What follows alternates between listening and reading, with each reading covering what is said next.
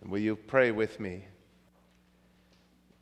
Gracious God, may the words of my mouth and the meditation of all our hearts together be acceptable in your sight, through Christ Jesus, our rock and our Redeemer. Amen.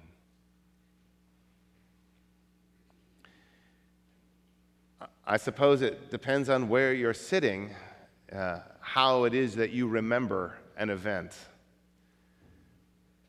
Jesus did many, many things when he walked upon the earth, and part of the gift of our canon of Scripture is that we have 4 different Gospels, and each of the Gospel writers chose to remember various pieces of what Jesus had done.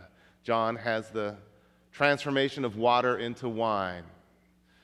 The Gospel of Mark has a young boy sitting by the empty tomb on Easter Sunday, not angels. Every Gospel writer has a particular slant on something, but there's one story that all of the Gospel writers included, all 4 of them. And it's this marvelous story of the feeding of a multitude at the end of a very long day. And how we remember that story, I suppose, depends upon where we're sitting. I've been rejoicing a little in my heart this week because college football season is right around the corner.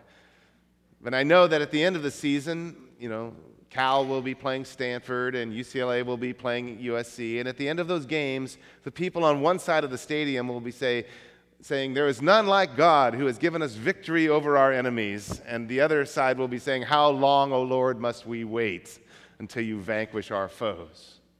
The score will not change, but depending on where you sit, the entire story looks different. Could I get you for just a moment before we get to the miracle to sit in the boat with Jesus and make your way across the lake? One of his closest relatives, a cousin, who shared with him the kingdom of God and that vision, has been killed. He didn't just die. He didn't have a lingering illness. There was no accident. He was murdered by a petty, small-minded king, a puppet king put in place by Rome, who was afraid of really everything. And he put John to death.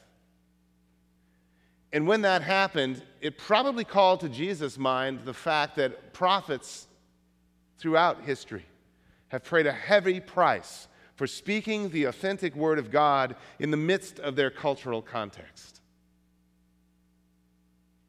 John wasn't the first prophet to pay with his life for the privilege of preaching the gospel. And Jesus himself was beginning to be referred to as a prophet. So there was the issue of a family member suddenly and tragically taken away, unjustly taken away.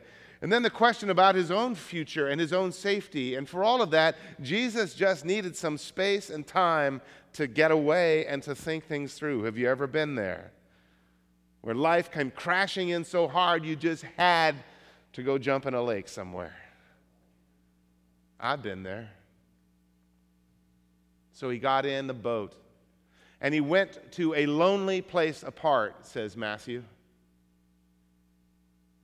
And by the time the boat made its journey through the night and landed on the other side of Lake Gennesaret, the crowd had figured out where he was going. They had walked around the lake and they were waiting for him on the other side. Now he could have quoted the psalmist, "Whither shall I flee from thy presence?" But he didn't. Matthew says that when he got out of the boat and he saw the expectant crowd waiting there, he was filled with compassion. What a remarkable word is the word compassion. It comes from 2 root words, ko, meaning to be together or to exist together, and pateor, a Latin word that means to suffer. Compassion is not pity. Compassion is not feeling sorry for someone. Compassion does not hold someone at arm's length and say, "Oh, there but for the grace of God go I." No, compassion enters into the suffering of others. It identifies with them. Jesus didn't see a bunch of clingy people with all kinds of problems. Now, they may have seen a miracle worker, someone who could heal with a word, someone who could provide them with the relief of the suffering in their lives, someone who was an easy answer to all of life's problems. If you're sitting on the crowd's side of the stadium, there is every reason in the world why you would want to get around the lake and get as close to Jesus and touch the hem of his garment as you can think of. But if you're sitting in the boat with Jesus, and I'll confess, as I was praying about this message, and I was sitting in the boat with Jesus, my first thought when I came to shore and saw the crowd was, oh God, not you again. Oh, please, let me have some relief. I'll bet the staff of our summer camp has felt that a few times. On Friday, when those kids come bouncing in and the troublemakers are still making trouble and the shy ones are still shy and the one little kid who can barely make it to the bathroom on time is still barely making it to the bathroom on time, you're thinking, oh God, not again. Amen? Amen. You can say it out loud here. It's safe. But Jesus was filled with divine compassion. As miracles go, the multiplication of the loaves and fish is actually a pretty old trick for Yahweh, the God of Scriptures. Or did we forget about the journey through the wilderness and the manna that was collected every day? The bread that was fed to them? Or did we forget about the time that they came to Elisha and said, hey, we've got these 100 soldiers and they're starving to death. And he took the 20 loaves and they said, that won't be near enough to feed them. And Elisha told them, God has provided. Set them down. Let's eat. And they all ate and they were satisfied. God's been doing this for a long, long time. And Jesus was filled with that same compassion.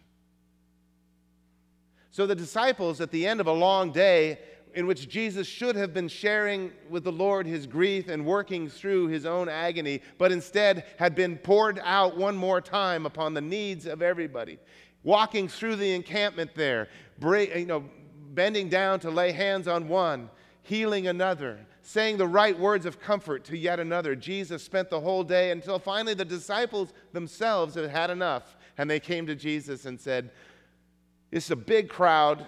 They're getting hungry. You need to send them away while it's daylight so they can find a village nearby and get some food for themselves. And Jesus said, don't send them away. You feed them. I tell you what, if you've ever sailed with Jesus in a boat, the you feed them word is the one that makes you want to get out of the boat and go stand with the crowd. Now, some of you who've been in this church for a long time know what I'm talking about.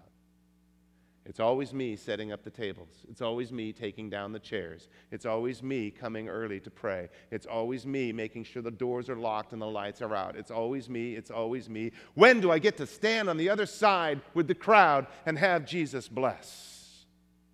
It's always me. You ever felt that way? It's okay. It's safe in here. It's a hard thing to follow Jesus because he's filled with God's own compassion.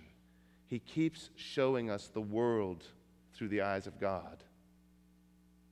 You don't need to send them away.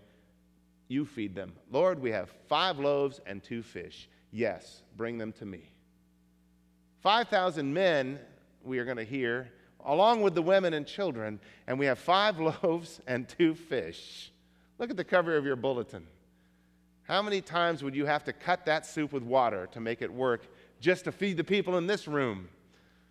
5 loaves and 2 fish. But what Jesus was doing was speaking to the hearts of everyone who was there. Even in Jesus' time, hospitality had its certain limits. Did you know that everyone in that crowd had probably squirreled away a little something somewhere? Everyone had a little bit, but you always keep what you're going to need. Jesus didn't want to send them away because what Jesus had come on the earth to do was to build community together. What the community is going to eat and how they're going to eat it is of secondary importance. The important thing, as we're going to come to see in the upper room at the end of Jesus' life, is that we keep these people together. Because there's nothing that addresses the suffering and the misery and the sin of this world more powerfully than Christian community when it has come together. Because when we are together, we can affirm that the compassion of God is much more powerful than the problems and the persistent troubles of this world. In fact, there is nothing in the world more powerful than the compassion of God. Nothing in all the world. So I don't know. Some scholars say that it was an outright miracle. And others say that when they saw the disciples pull out their sack lunch and take out a loaf and a couple of fish, they all said, well, I got a little bit too. And then the word just spread down the line. And because they were a community together, they all decided to pile it together in one place and see what everybody had brought out there. And if you're one who likes to explain away the miracles like that, or if you're one who likes to keep them miraculous, I'm not going to mess with you, because the truth is none of us were sitting in the front row that day, and none of us saw what his hands did when he blessed those loaves and broke them out. That's not the point of the story. The point of the story is that in the midst of grief, and in the midst of sickness, and in the midst of sins that needed forgiving, and in the midst of their brokenness, and in the midst of a Roman occupation, in the midst of everything else, on this beautiful, gorgeous summer night, 5,000 men plus women and children laid back in the grass, ate until they were full and satisfied, looked up at the first stars appearing in the night sky, and felt contentment in the presence of God's people. And the disciples went around afterwards, and they gathered up 12 baskets full of the fragments that were left over. It was a perfect day. An absolutely perfect day. And there are so few of them in this world. And so here we are as a church, gathering up the fragments of God's outpoured compassion. And I know some of us who are disciples, like you and me, we're walking around going, it's always me picking up the leftover pieces. It's always me carrying the basket along with. But that basket is important, as heavy as it is. And it's heavy stuff in there. It's not cheap grace. It's costly grace. The word of Jesus was, you feed them. And that costs, and it's heavy. And in the midst of those broken pieces, we see all of the sin and the sickness and the things that beset us in this world. Those fragments are there to remind us that the pathway to God is the broken way. That we are the church itself, broken open by God and given out to the world. And when you've been broken enough times, you wonder, is there going to be anything left of me? I'm only 5 loaves and 2 fish, Lord. And what God says is, not only will there be enough, but you're going to have baskets and baskets left over. And we need those baskets. On our hard days, on our tired days, on our bitter days, on our struggling days, we need to look into that basket and remember that the steadfast love of the Lord endures forever. Thou changest not, we just sang. Thy compassions, they fail not. Oh, break thou the bread of life, dear Lord, to me, as thou didst break the loaves beside the sea. Become to us a living bread.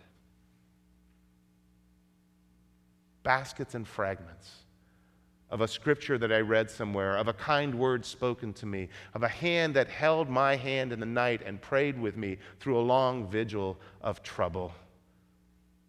Baskets of fragments, scant memories of the first time we held a child or the last time we smoothed the wrinkled brow of the dying.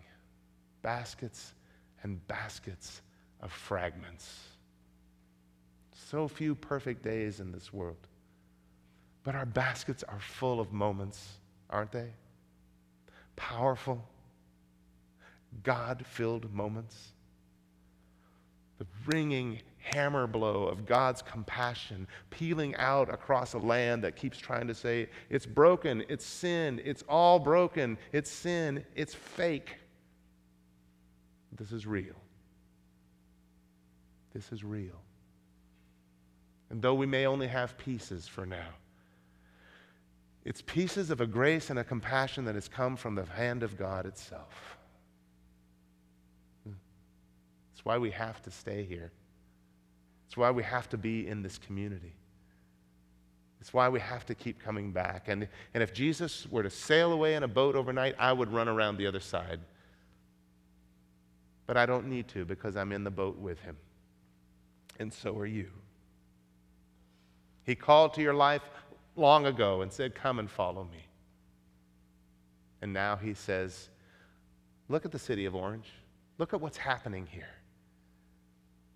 And we say, Lord, send them away. It's been a long day already. And he says to the church here on Orange Street, you don't need to send them away. You feed them. There will be baskets and baskets of pieces left over. Amen? Amen. Amen.